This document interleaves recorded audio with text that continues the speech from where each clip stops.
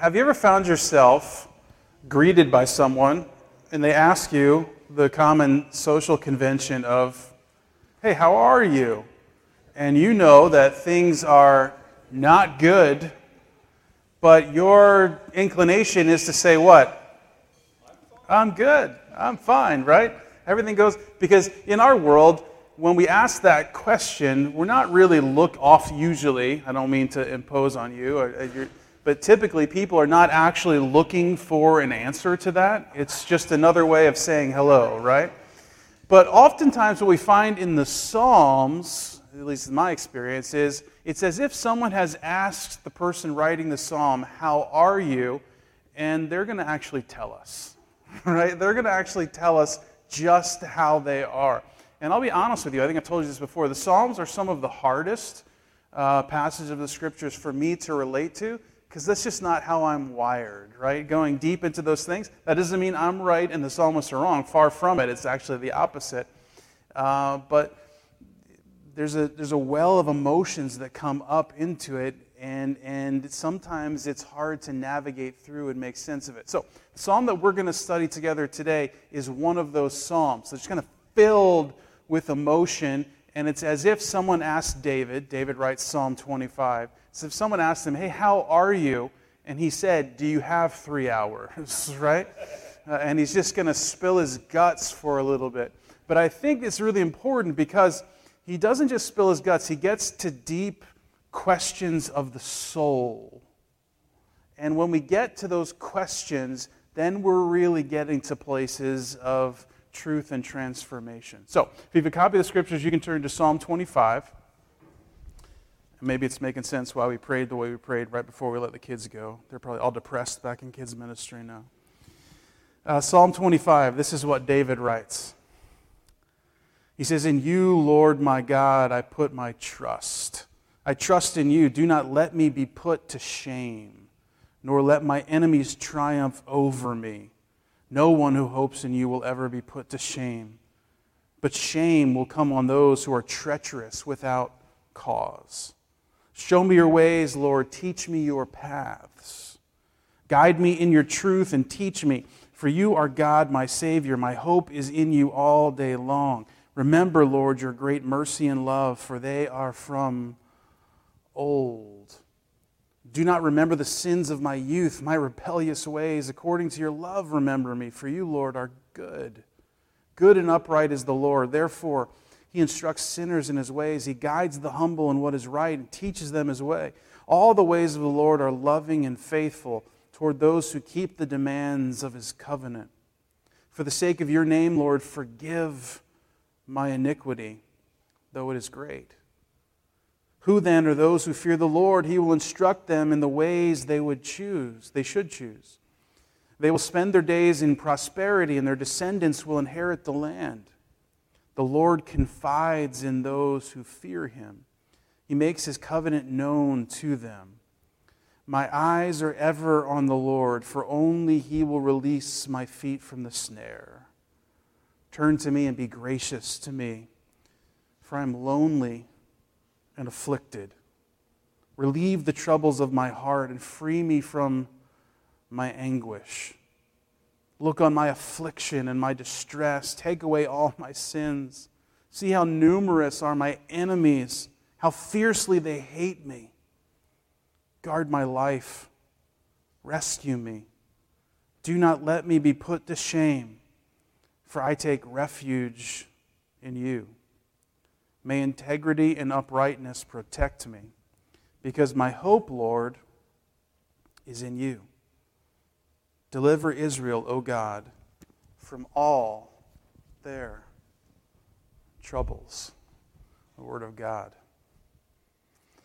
David comes to this psalm feeling a lot of feelings, right? And some of you are like, that wasn't a lot of feelings. There are psalms that have more feelings. You're right. We probably won't make it to those because it's me teaching, right? At any rate, we don't know the exact situation of David's life that Psalm 25 comes from, but we know many of the stories of David's life. Right? We've seen his highs and his lows. We've seen the moments of terror in his life when he's running for his life. We've seen the pain and the agony that he deals with. And so we could position this psalm really at any moment of David's life and make great sense from it. There seem to be four things that are really on his heart and that he's really feeling in the midst of this. The first thing I think is fear. Right? David is fearful. And this would make sense. David spent a lot of his life on the run, living in caves, living in foreign lands. He spent tons of time in battle, and he also spent lots of time looking over his shoulder, uncertain of who he could trust, fearing not only foreign enemies, fearing not only people within his nation, but even people within his family. This was David's life. And I wonder how the psalm hits you today. I wonder what your enemies are like. I wonder if you were asked to name your enemies, what you would write or what you would say. Because like David, our enemies are numerous and they're great, and we could agree with him that they hate us. Enemies both external and internal. Enemies both living and inanimate. I wonder how the psalm hits you this morning. What fears are gripping you today? What things are making life uncertain for you and bringing fear? What has you on the run or hiding in a proverbial cave? What has you at war or in battle? What is it that has you constantly looking over your shoulder, wondering who you can trust? See, the feelings that David felt weren't his alone to feel. They're feelings that we feel often as human beings. The second thing I think that David is feeling is what I'll call pain, right? Or hurt. Those are some of the words that David uses. I'm afflicted. Feel my anguish, right? When's the last time you used the word anguish? You know? It's deep. It's visceral. My distress, my troubles. In fact, we read from the NIV. The NIV does a really poor job of translating verse 1. If you have a different translation, you're probably like, that doesn't even make sense, right? A better translation of verse 1 is, to you, Lord, I lift up my soul. Right? There's a sense in which David is speaking from his heart. His heart is heavy, and he's lifting it up to God. And we think about David's life. We think about the tragedies that enumerate his life. The loss of an infant son. The betrayals that happen all throughout his family line. The people who he's trying to serve and honor who have turned on him and who are chasing him and oppressing him. We think about the pain and the hurt that is significant. And I wonder how this psalm hits you today. I wonder what pain marks your life in these moments. Or what scars, even from the past, really aren't fully healed. I wonder what betrayal you're dealing with. Or loss and hurt. This world is vicious, and it leaves its marks on us. And the truth of the matter is that our fears and our pain both work together to either produce or exacerbate a feeling of loneliness, don't they? You get this sense from David? In fact, he says it. I'm lonely and afflicted. Why? Because we get consumed within our fears and our pain, suggesting that no one can even begin to comprehend or understand what we're feeling or what we're facing. And I need to say something to you. To a degree, that's true. No one is going to be able to parse it just the way you have personally experienced it. And here's David, alone in caves, on the run, wondering who's on his side, trying to figure things out, isolated and alone. And I wonder this morning how the psalm hits you. In what ways have you found yourself isolated?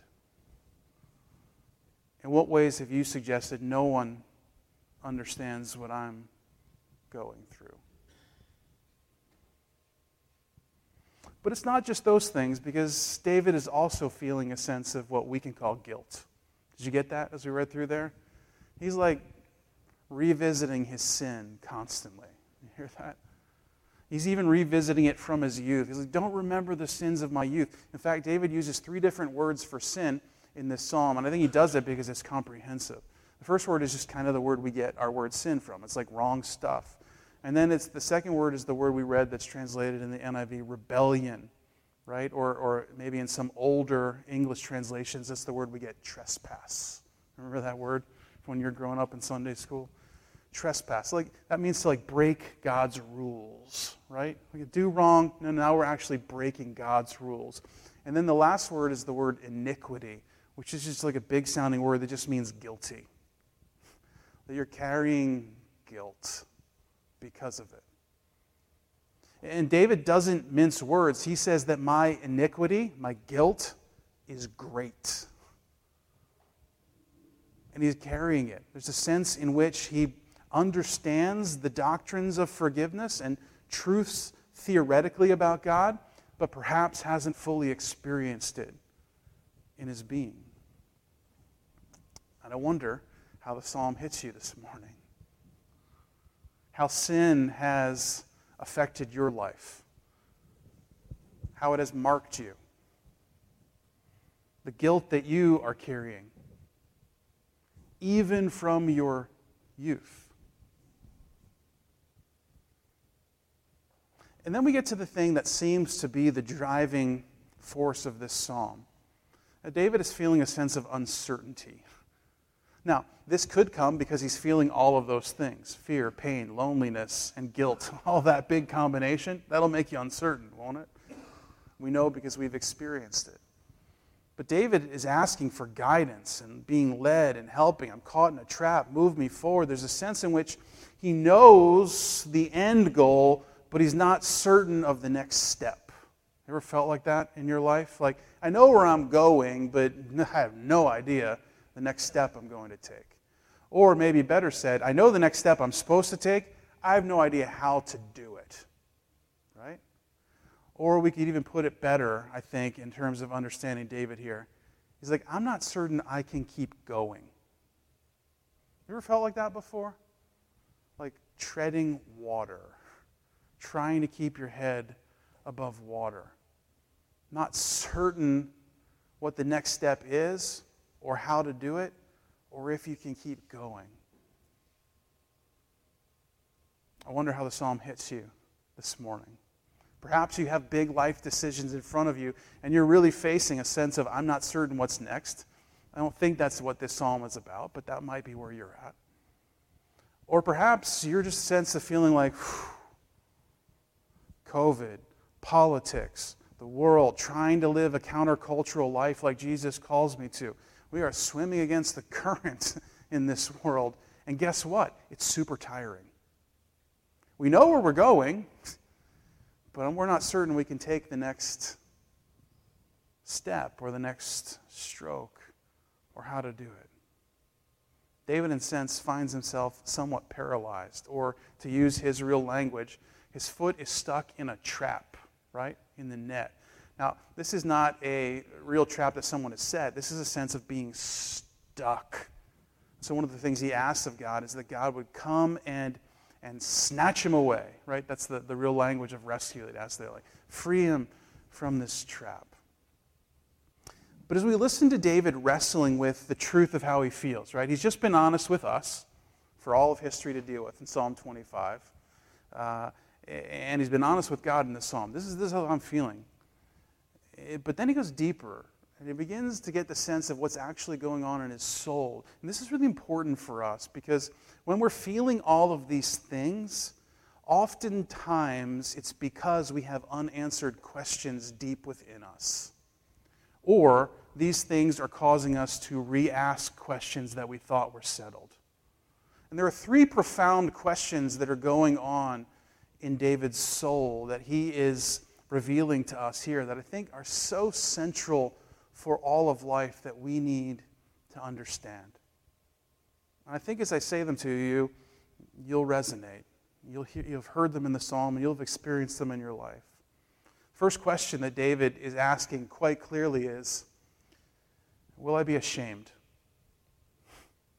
Am I going to be ashamed? Right? Here's a guy who's trying to live God's way, lots of failures, but he's trying to live God's way. And the question of his soul is, hey, listen, everything isn't lining up super rosy, by the way, from this cave here where I'm hiding. Or, on the run from my son who's trying to usurp the throne from me. Or in the mess of my tears as my infant son passes into eternity. Things aren't going so well here. Everything's not lining up so perfectly. Am I doing the right thing by living your way? Or am I going to be ashamed, right? Ashamed, there's a sense of embarrassment here, right? We'll put it in modern day language. Am I going to be embarrassed? Am I going to be made to look like a fool for making the choices I've made? Now, I don't think that David means a particular singular choice. Because we know that David knows sometimes following God is going to mean we're going to look like fools, right? And David himself said that, right? You remember, even his first wife, when the Ark of the Covenant came in, it's a very weird story, right? David may or may not be naked. We don't know exactly what's going on. And he's dancing like a crazy person, And his wife's like, you are making a fool of yourself. And he's like, yeah, call me a fool, right? This is what it means to live God's way. So we know that David understands, in a sense, like individual choices. Sometimes the world's going to look at us and be like, that's weird. Why are you being generous with your money? You should keep that for yourself and buy nice things for yourself. Why are you loving your neighbor? Why are you loving your enemy? That doesn't make sense. Right? The world is going to call us foolish for doing these things. David's really asking the question, at the end of my life, at the end of this whole journey, like if I am able to, in a post-mortem way, examine this life, am I going to have looked like a fool? Because the deeper question here is not really a question of embarrassment. It's a question of, are you going to let me down, God? Are you going to let me down? In other words, is like all the things you've promised, is it actually not going to happen that way? Have you ever been honest and let your soul ask that question? We want to know. But see, there's a deeper question than that that's actually going on here in David's soul. And the deeper question is to God, can I trust you? Right? Am I going to be ashamed? There's a deeper question than that. Can I trust you? Right? And David's talking an awful lot about trust in this psalm. But he's talking about it because the question is real in his heart. He's trying to remind himself and reaffirm it to himself. And he's asking the question, like, hey, God, you said I'm going to be king, and then I spent all this time on the run. Or you said prosperity and all these things, and these other things are happening. Can I actually trust you? And we're not talking about the sense here of belief, right? Because in our modern world, we think of belief very intellectually, don't we? So David's not asking the question, are you really God? He's not asking the question, are you all-powerful? He's not asking those kind of questions. He's asking questions of the will, questions of volition, questions of action. Hey, in my life, as I order it this way around you, can I actually trust you? Are you going to be good? Are you who you say you are? Because there's a deeper question, right? It's not just, can I trust you? It's also, are you good? And this is the ultimate question of the psalm. This is the very thing that the whole psalm is driving towards, as David is honest about his circumstances and digs deep in his soul, because this is the ultimate question behind all the questions that our soul has towards God. It's the question we need answered the most. Is God actually good? And we don't mean capable of good. We mean good in all he does. Can we trust him? Well, the only way we can know that is if we know if he's good. Will we be ashamed? The only way we know that is if we know if we can trust him by knowing if he's good.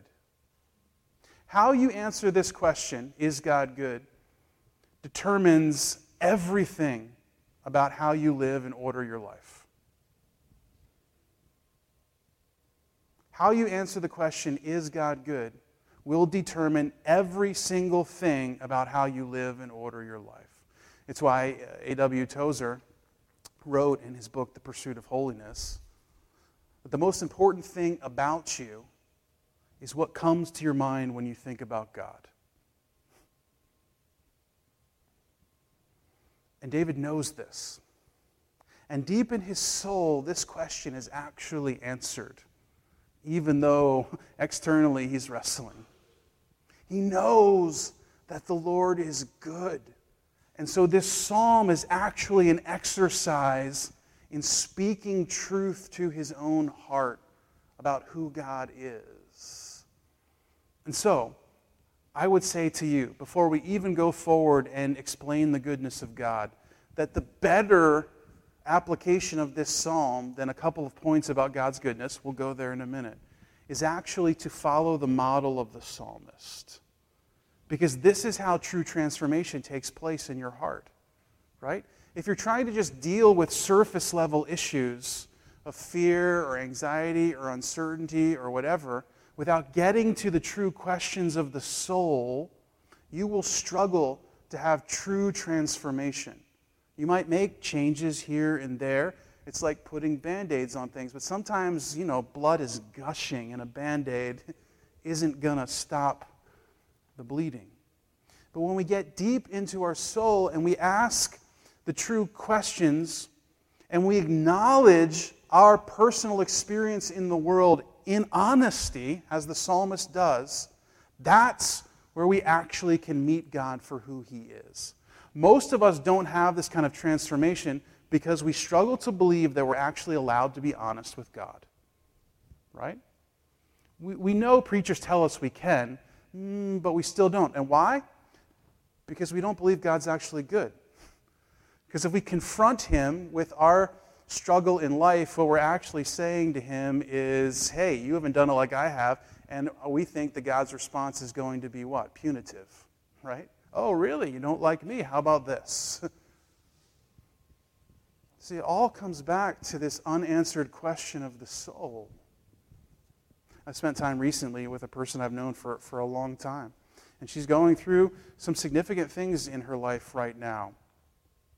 And in talking to her, it was very easy to see that all of it comes back to this singular question. Are there real issues of fear and things that a regular human would be fearful of? Absolutely. Is there uncertainty? Is there pain and hurt? Is there guilt from sin? You better believe it. But below all of that, the driving issue is that this question hasn't been answered in its finality. Is God good? So, we need to follow the method of the psalmist if we're going to be transformed people. That is, being truthful about what we're feeling, going deep into the questions of the soul. I would suggest to you that almost always the deepest question is God good? And then, you don't stop there, because then if you stop there, that's just morbid introspection. That's going to lead to like colossal depression and nowhere forward. Then you've got to become a preacher, right? You notice that everyone's a preacher, right? We talk about this all the time.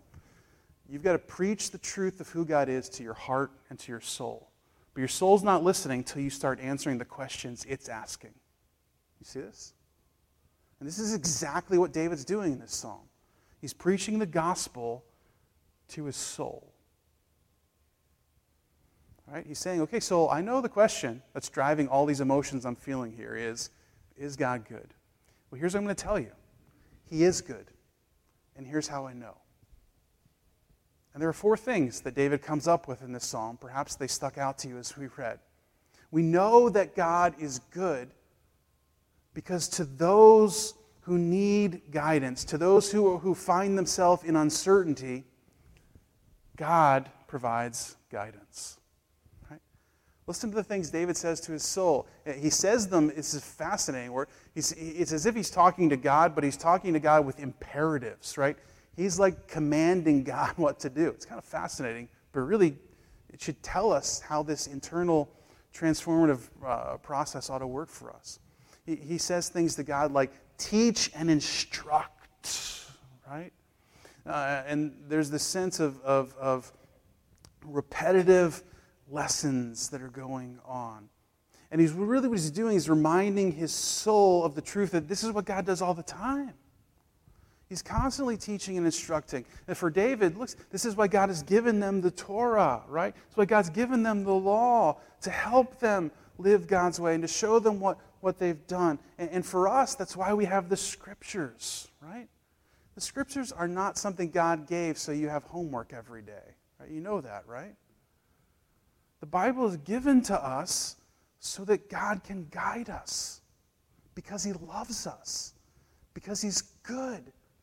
Do we always understand exactly what's going on in the Bible and how to make sense of it in 2022? No.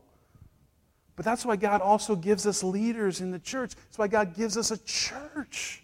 That's why God gives us brothers and sisters who can speak into our lives. How good is God that He's given us so many vehicles to speak truth and instruction to us? David is reflecting deeply with his psalm about God's goodness that guides. But it doesn't stop there, right? It's not just that. He says, this is a fascinating little verse in there. He says, God actually confides in you, right? The language is almost as if God is telling you a secret. This is fascinating, isn't it? Now, David relates the secret to God's covenant, right, with him. But there's a sense in which what's really going on here in the Hebrew language is speaking of intimacy, right? That is that God doesn't just guide us by giving us Scripture and church and preachers and pastors and other believers and spouses and friends to speak into our lives. God actually desires an intimacy with us that provides guidance with us. This holy and great God that is beyond all things actually wants to get alone with you. And as we were reminded from the prophet Elijah, He often speaks to us, what? In a still, small voice. This is our God. How good is He? That He has the time and the space and the affection and the love to speak to you like that and to guide you. But David reminds us that there is a prerequisite to experiencing the goodness of God in His guidance. Do you notice this? He says, who does God teach and instruct? He teaches and He instructs the humble. Right? Let me translate that. God teaches the teachable. Does that make sense? Right? That is those who are looking for guidance, true guidance. Those who are looking to be formed in God's ways, God instructs them. Those who are looking for intimacy with God, God meets them in those places. In other words, if you are not experiencing the guidance of God, and listen, by guidance of God, I don't mean like you go home today and there'll be an email in your inbox that gives you the answer to all the questions you're trying to figure out for the next segment of your life. I'm just talking about to be able to move forward and take the next step and keep going. If you're not experiencing that, let me just be honest with you. The issue isn't, is God good enough to provide it? The issue is, are you humble enough to receive it? Do you see it? Right? And humility means like being part of a church and connecting into it. It means making space for the Scriptures. It means pursuing intimacy with God and engaging in all of those ways. David reminds his soul, we know that God is good. Look at all He's done to guide us. God meets those who are stuck, meets those who are uncertain, and He guides them. But we also know that God is good because He meets those who are living in the weight of their guilt, and He offers forgiveness. a great verse. If you're a person who memorizes Scripture, you ought to memorize this verse, right? Where David speaks and he says, "Remember me not according to the sin of my youth, but according to your love." Right? And I'm paraphrasing. Because David is speaking as if he's commanding God, but he's not. This is what God does. He's speaking truth about who God is. How does David know this? Well, he's got all the incidents from the story of Abraham all the way to the beginning and all the way back to the garden if you want to go that farther. But he doesn't even need to go to the history of Israel. He can go into his own life. David knows this.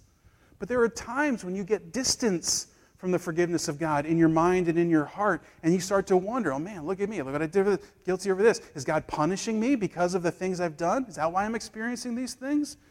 What are we asking? We're asking, is God good? Right? Or is this what I'm experiencing actually is God isn't good. He's actually going to get me because I screwed up way back when, let alone a couple minutes ago. But this isn't who God is. He does remember us according to his love. Let me give you an example.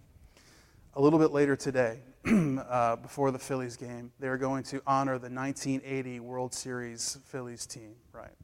And I'm excited about this. I was 2 in 1980, so I don't remember much about it. But I have heroes from that team a little bit later on. But a guy I loved growing up was Pete Rose. If anyone knows baseball, you know where I'm going with this, right? Pete Rose, and I don't even remember on the Phillies. He was, most of his career with the Reds, and I remember with the Reds later. He was the coolest thing because he was not only a player, but he was the manager. I remember those days everyone likes baseball. He was like making the lineups, and he was in the lineup, right? He was doing other things too. We'll find out in a second. But he has the most career hits of anyone. Like I had an idol. I remember eating enough Wheatie boxes to cut the purchase price off to send them in to get this big poster of Pete Rose from when he broke the hit record. I loved Pete Rose. It turns out all that time he was like a really bad guy, like betting on baseball games that he was participating in. And because of that, he's been banned from baseball for life. But he's got special permission to come to this ceremony a little bit later today. You know what I think about Pete Rose? I don't remember him according to the guilt. I remember him as a kid who I just loved him.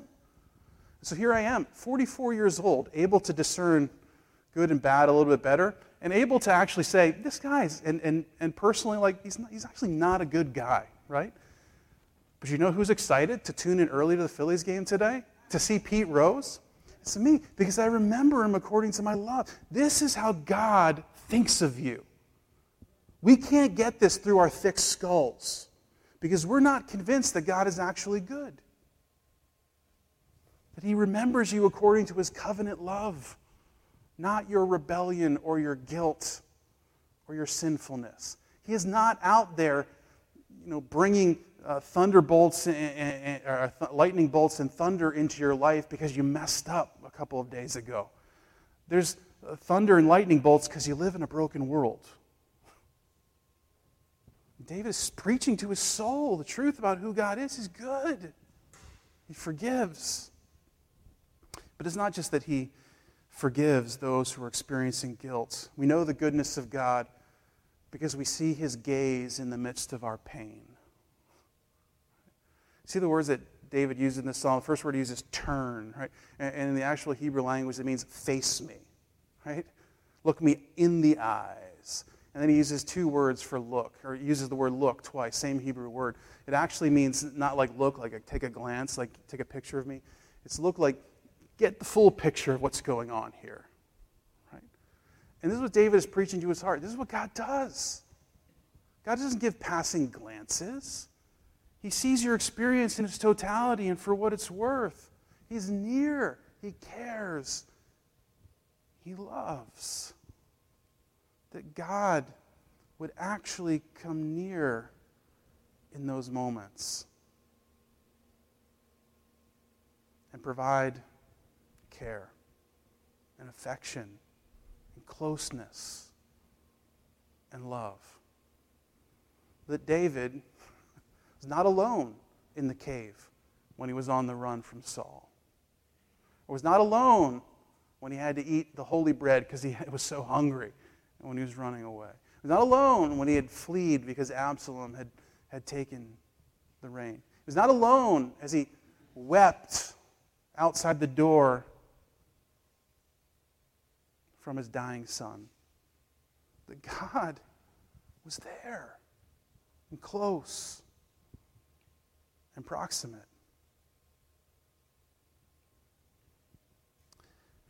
And then he tells his heart that we know that God is good, not just because he gazes on those who are in pain, because he guards those who are afraid. Right? Guards those who are afraid. This is how he ends the whole psalm, basically. He says, listen, guard my life. Again, bad translation. It's really guard my soul, right? Nephesh, living the source of life inside of me, right? Guard my heart. The idea isn't like, make it go away. The idea is keep me from utter destruction, you know? I remember when I was a kid, I wasn't big on rides, but we went to Disney World, and my parents got me on Thunder Mountain. Remember that?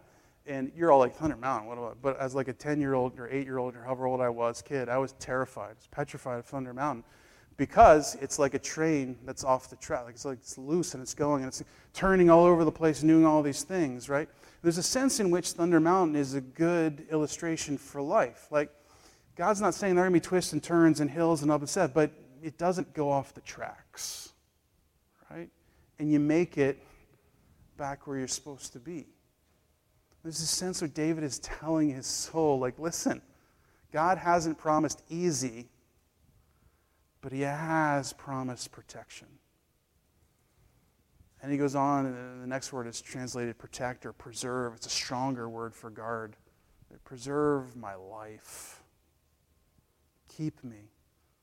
And here I think he's talking about the totality of his life. Like, in other words, keep me on your course. Keep me with you. Don't let my mind or my heart change their focus on who you are. See what David has done? He's been honest about what he's feeling. He's gone deep into his soul to ask the real questions. And he has then preached a wonderful 4-point sermon to his soul, which we are all capable of doing. That yes, the Lord is good. You might use different words or different examples than David did, but we have to get good at preaching these sermons to our souls. Because what is the transformative response of David? How does he end all of this? Right? It's not at the beginning. At the end it says, so I will wait. You hear this? And the word wait is the Hebrew word hope. Right? It's the word we get our church name from. And we've talked about this all the time. We chose the name hope, not just because it's an interesting Bible word, but because it is a fully dependent Bible word. In other words, God, we're in your camp. You do it.